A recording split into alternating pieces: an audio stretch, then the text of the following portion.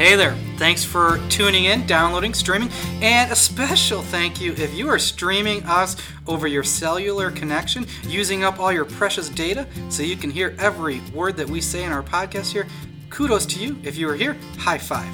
Across from me, I have sitting Jenny J. Hill, Jennifer Hillebrand. She's an instructional coach at Dyersville Elementary, and I am Greg G.D. Detmeyer, an instructional coach at Epworth Elementary School.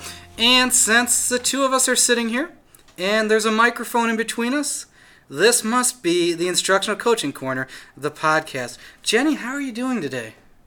I am fabulous. It's a beautiful fall day, cool, crisp outside. I love it. It's 70-some degrees out here. In the fall, here in Iowa, that's not too common in October. If you could do anything you wanted to on this 74-degree day in October, Jenny, what would you do? I'd probably go out to our timber and ride the four-wheeler around. That would be fun, because you wouldn't need like a coat. You could just be in a t-shirt, hooded sweatshirt, shorts. Jeans, be great. You think hooded sweatshirt, 74 degrees? I'm always cold. That's crazy. I'm always cold. Yeah, I'm thinking like flip-flops still. Oh, no. So, Jane, let me tell you a story. You may not know, but I was on the track and field team in high school. Really? Now quit laughing. I was not a runner. I threw stuff, okay? Oh, you were the disc and shot put? I was a shot putter. Nice. And I was not very good. I was very bad. Give yourself a little credit here. Okay. I was better than like maybe one kid. All right. But hey. The other 30 kids were better than me. But one day I remember our coach. He showed up and he's like, "You guys are going to throw and I'm going to videotape you." Oh. And we're like, "Okay, crazy coach. What are you doing that for?" And turns out, after I threw and went and watched the video with him, I knew exactly what my problem was. My elbow was out in front of the shot put. So I was trying to throw like the 12-pound ball like a baseball instead of pushing it. That doesn't work out very well, It does not. It hurts your elbow, and it only goes about 15 feet. And then you lose the track meet, and then you scratch on purpose. So it's like, we don't have to measure that because it's embarrassing. All right, so you videotaped, you watched it. Changed it. I got my elbow behind that shot put. Okay. And I would say that alone added 10 feet to my throws. Did you want to win the state title? I did not. Oh, okay. Well. And I still had to scratch occasionally out of embarrassment just so we wouldn't measure at like 20 feet. So clearly today we are talking about videotaping. And when we talk about video, we're not talking about like using video in your instruction to like show kids as far as like, hey, we're going to watch this movie about World War II before we discuss World War II. We're not using it as like a thinking prompt or anything like that. We're talking about it from like a teacher standpoint as far as videoing themselves in a lesson. And a couple podcasts ago, we mentioned Jim Knight, and this is another time where he comes into our playbook, or we've taken stuff from his playbook and put into our playbook. And one of the big things is video and using video in the classroom. He's got an excellent book out there. It's called Focus on Teaching. I would highly recommend reading it. And I'm not going to say too much about it other than a lot of the stuff you hear Jay Hill and I talk about today is going to come back to we got it from that book or from Jim's research and Jim's training. You know, Greg, when you think about videotaping and why it's important, you know, it really allows you to view and listen to your class from your learner's perspective. You know, videotaping isn't about necessarily watching yourself as a teacher. Sometimes it's watching the students. What are the students doing while you're teaching? Are they engaged? Are they listening? Are they participating? So really, it's not just one thing that you're looking at. There's multiple things that you can look at when you're videotaping. You can gain valuable insights into your teaching by finding techniques that work, but also looking for things that maybe didn't work out so well. You know, I remember watching a videotape of myself teaching, and I got done, and I realized that my body language was always to one side of the classroom. And I never realized it before, and so the next time I went in to model a lesson, I made that little modification, and I had more students engaged. I had more students class-wide engaged by just making that one little tweak. So really does give you valuable insight into your teaching. Things that you can look for, I think, are great. Higher order questioning. Are you asking kids questions that are going to give a deeper knowledge. And then you can even like answer. tally them as you're watching the video. Yeah. How powerful is that? Yeah. Right there, I can see it, because we ask way more questions than we think. Or maybe you're asking way fewer questions Yeah. than you think. Or we're asking questions that we think are great questions, but students only have to respond back yes, no, or I don't know. I don't know. Exactly. I love this one, the student participation and engagement one. Lots of times we go in and we can do time on task, and we can, tell teachers, oh, so and so was engaged this amount of time, whatever it might be. But sometimes by videotaping and watching it together with the teacher, or letting them watch it by themselves, seeing student participation and are they engaged, and what can we do differently. It's a great view of your classroom. It's a great way to look at what you're doing and things that you can improve upon. I would agree, Jenny. So really what you're saying is video is a great way for us to see exactly what it looks like when we're doing what we do. Absolutely. And that makes me think too, it's like, as an instructional coach, I can use video with a teacher, but I can use it with myself as well. I could video a conversation that I have with a teacher, where I could do that same process where I'm going to analyze, how are my questions? Am I guiding the conversation, or am I leading the conversation? All these things we can pull from video. I also could say, like, why do I say so much? I remember in our first podcast, even it's not video, but it's audio, I said introducing myself. I said, hi, I'm Greg Detmer. Like, I can't even Did say... you forget who you were? I don't know. I should be able to say my name without saying, like buying time. What's the last name? In between there. But it just shows us those things that we can't tell in the moment. Right. So, All right. lots of ways we can take video. 21st century, we could use a digital camcorder, one that has a little flip outside that you could, right there, zoom in, zoom out. Basically, all it does is record. Yep. You could use that, HD. Great. What we use, the iPad, mini iPad with the swivel. Swivel is huge. Love the swivel. The swivel is complex to try to explain. However, it's going to have a link to Amazon where you can go buy one of these things, so you can see exactly what we're talking about. Basically, it's a little rotating robot. It doesn't like cruise around your room. It's stationary, but it'll spin and it'll tilt to follow the speaker, who's wearing a lanyard, which also has a built-in mic, so your audio quality is very well. Another benefit of the swivel is the cloud. And Jenny, I love this aspect, because video is big. It's hard to transfer files. And like, even with a camcorder, you got to plug it into your computer, get it on your computer, put it on flash drive, put it on their computer. Where a swivel, it automatically uploads it to the cloud. Absolutely. To Swivel's cloud. So you can keep it private if you want. You don't have to make it open. But then you can get a link, and you can share that link right out to the teacher. And I've recorded like 40-minute lessons, and within like 5 minutes, it's in the cloud, and I'm sending that link. Where if I had to download it to my computer, it'd be like a 10-15 minute process. Yep.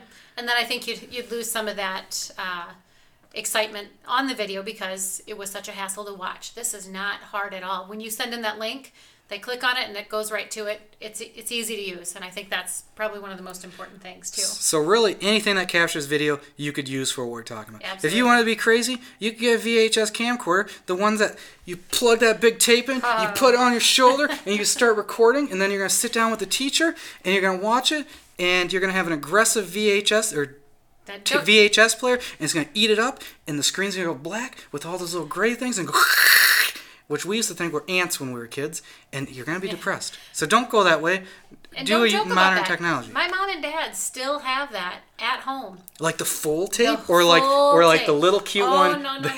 This is the full tape, the big one. I mean, I remember Christmases, getting out and you'd hold it on your shoulder, handle on the top. I mean, you felt like you were a true, movie maker. I mean, it was great, but they still have it in the closet. I'd bust it out. I remember when we upgraded, it's like big jump forward, where this one you didn't have to use your shoulder. You could hold it with two hands. Yeah. And it had the little tape, and when you wanted to watch it in the VCR, you had to put the little tape in the big tape, and you plugged it in there. It worked fantastic. Don't do any of those. Those won't work very good. We've come a long way with video. Use an iPad, use your phone, use a designated camcorder, something digital. Like we said, the swivel works great. It's a little pricey. I think it's like just under $400, and you need a tablet to put on it. But if you have the funds, it's worth it. Well worth it. So as we're taking all these videos, I think it's important to say, like, what do these videos get used for? Like, these videos are not like being uploaded to the cloud and then a secret link being sent to the administrator. Are they, Jenny? Oh, absolutely not. And I think that's one important thing to always tell teachers or whoever you're videotaping, that it belongs to them. It's not my videotape. It's not the principal's videotape. It is their videotape for them to use how they see fit. It's their tape. I mean, Absolutely. Even when it comes to watching, you want to watch it by yourself, watch it by yourself. You want to, if you want to watch it with me, watch it with me. If you want us to watch it separately, eating popcorn all by ourselves, watching the video, let's do that. On our exciting Friday nights on the weekends. If we want to watch it together, we can do that. The thing is to just keep telling teachers is this is yours. If you don't want me to see it, I don't have to see it. It's for your betterment. And that's what we're here to do. And I've had some great conversations with people where they watched the video and I did not, but we still came up with an awesome student goal, and it made a difference in student achievement and what the students were doing in the classroom. I think teachers love the ability to be so reflective. When you don't videotape, or when you've been teaching as long as some teachers have. I remember having to do it when I was in college, and so having taught for 12 years and not having to videotape.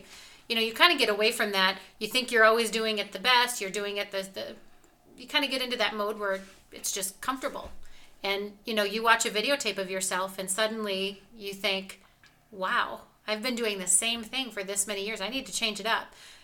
Or just to have conversations on, this went really well. This is how I want to build upon it. So there's so many exciting things that can come from videotaping. And it's exciting that we have teachers that are willing to do that, because that's a huge step out of some people's comfort zone. So That's great. It is uncomfortable. We're going to talk about that in a little bit. Yeah. I think it's important too. Like, once you record this thing, try to watch it in a timely manner. Yeah. Maybe even that same day. Maybe the next day. Not like, 3 weeks later, let's watch this, because it's outdated. Well, and I think too, as instructional coaches, we try to touch back base with teachers shortly after the videotaping, or shortly after we work on something. So if they videotape.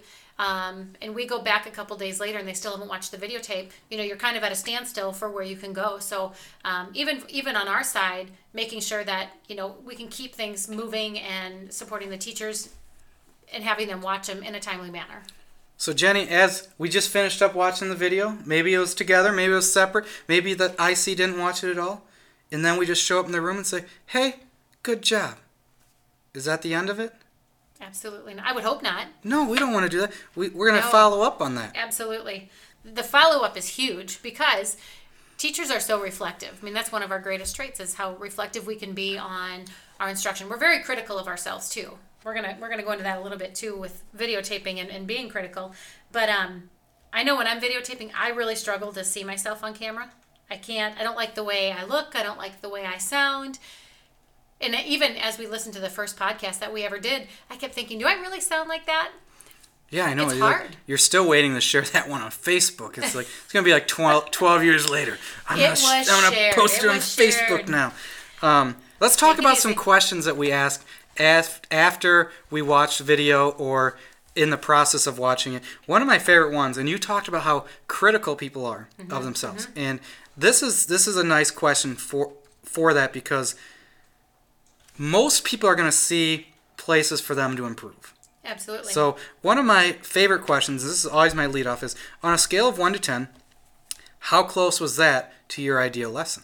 That's a great question. And I've never heard anyone say, I've never heard anything above an 8. No. Nope. And I think sometimes they're harder on themselves, where they give themselves a 5 or a 4, and I'm thinking, well, I didn't think we were down there. I mean, I think we got to give ourselves some credit, but definitely a great question, because it gets them reflecting and asking the next question then, well, if it's not a 10, what would we have to do to change to get it to be a 10? It's a great follow-up question. It's not even it's not intrusive. It's just like, all right, we said you're at a 6. Yeah. What do we need to do to make it a 7? It's really going to help that reflection. And I think thinking then too is like, what would the students be doing differently? Because we don't just want to focus on what the teacher's doing. We're setting student goals here. Absolutely. So what would the students be doing differently to get from a 6 to a 7 or an 8? Mm-hmm. Yeah. What do the students need to know or be able to do? I do think it's important too that when asking yourself these questions, I think if I watched a video by myself, I would want to ask myself these questions, but I think it's important too to pick one thing out of that video. What is the one thing that you're looking for? Is it student engagement? Is it critical thinking? Is it higher order thinking or question? The questioning techniques that you're using. Because if you try to look at everything, you're gonna get lost in the entire video. You got to pick one thing that you have as a personal goal. I want to work on my questioning technique. So when you're asking yourself those questions, what is your focus? What is it that you're looking for? Yeah, we want to be, intentional with what we're doing. We don't want to be like, hey, I'm going to try attacking all this stuff, because it's not going to happen. But if we can go in and say, hey, I want to look at my questioning, but even more specific, I want to see how many kids who am I calling on? Is it different every time, or am I always calling on the same 4 or 5 kids? It could be as simple as that, and now you have an excellent baseline and a way to continue the almost progress monitor that by going back and let's video again and see, has that improved? It's great. So Jenny, you started talking a little bit about the struggles of video, and I did too, because I was talking about how how many I say, I don't know, kind of dopey talk to buy myself more time as my brain tries to catch up. Yep. What are some struggles that you see for teachers in this process, or yourself as an IC? For me, I think, and I mentioned this before, it's seeing yourself on camera and hearing yourself. I think that those details, the way your appearance and the way you sound, those details are exaggerated on tape, and they're far less noticeable and distracting in real life. But when you're watching it on a tape, it's so heightened and you're so critical of everything. So I think it's so important to get past that first before you can focus on all those really important things that you can get out of video. So, and I think it's okay just to say that. Be like up front, hey, no one likes to see themselves on video. Yeah. And I think that's why you give teachers that comfort level of saying, hey, you can watch it on your own. We don't need to watch it together. Or even, hey, I'm going to set the camera up so you're not even in the picture. We're going to hear you. We're going to see the kids. Yeah. And I had that last year. A teacher that wanted to videotape multiple times to trying out new strategies. And same thing. Yep. She never was on the video, and it was always in the back of the classroom, and it only got the students. And there were so many things that she pulled out of, oh my gosh, I can't believe the students do this. I need to change what I'm doing here. She would change it. We'd videotape. She'd see the difference. So the power was not in watching herself. It was in watching the students. How the kids are responding to what she's asking them to do. Yep. I think another struggle that I find is simply time to follow up. And something that's really helped me as being real intentional. When I'm setting up a time to video a teacher, when they want a video, being very mindful of, let's set the follow-up at the same time. And if we're going to video on a Monday, but it turns out our schedules, we can't get together again until Thursday, we need to maybe record on Thursday or Wednesday. Right. Where let's make these two work together, because you really lose something over that distance of time. But at the same time, if a teacher wants to watch it together, which I think is often, I feel like sometimes that's where maybe it's easier conversation because we're both seeing the same thing. I think it's so important that follow-up has to be as soon as possible. I agree. So how about any other tips? Well, I think I am pretty much out. Oh, I do have another tip, Jenny. You do? Yeah. In my experience, videoing 10 to 15 minute chunks of time seems to work best, because do 45 minutes. I have 5 kids at home. I have the babies keep me up. If we're watching something for 45 minutes, the teacher might look over and, hey, Greg, wake up. We're only in minute 22. We still have halfway to go. That's right. And I think the goal would be is that sometimes that we should be getting our point across in 10 minutes.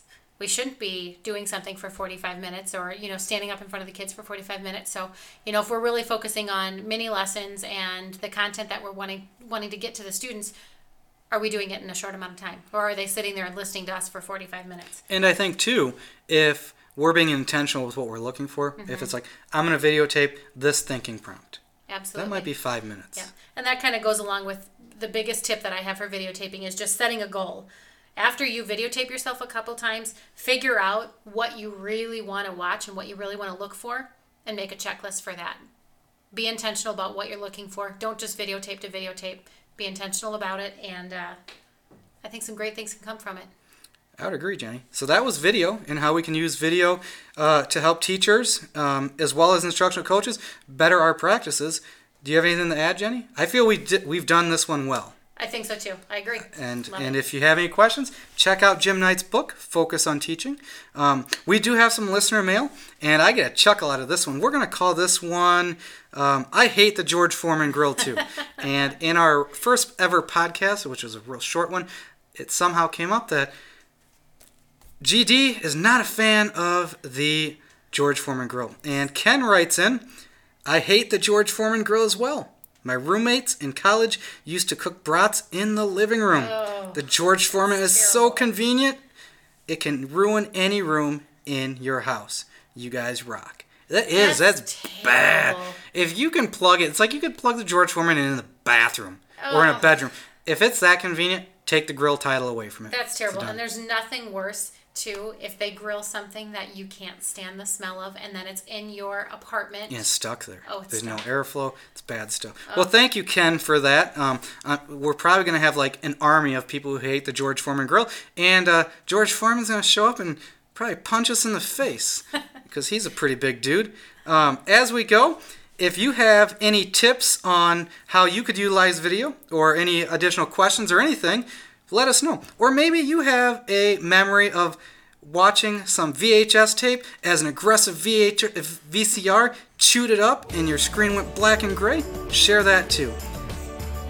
Signing off, Greg Detmeyer. And Jenny Hillebrand. And remember, as you leave, think of what one thing could you wake up and do tomorrow that's going to make you a better version of yourself.